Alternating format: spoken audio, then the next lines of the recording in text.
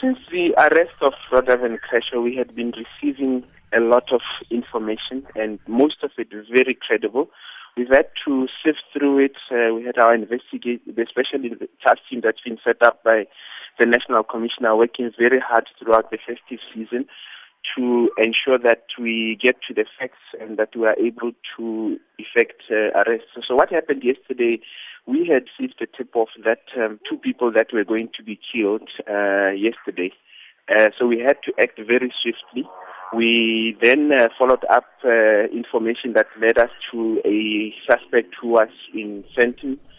We arrested him just before noon. We then were told that the other two suspects were at a hotel in Sandton. That is in Rivonia. So we went there and waited for them. And at about 5 o'clock, they arrived and we arrested both of them. And we recovered 3 vehicles that we believe were going to be used. We recovered 3 firearms, including an R5.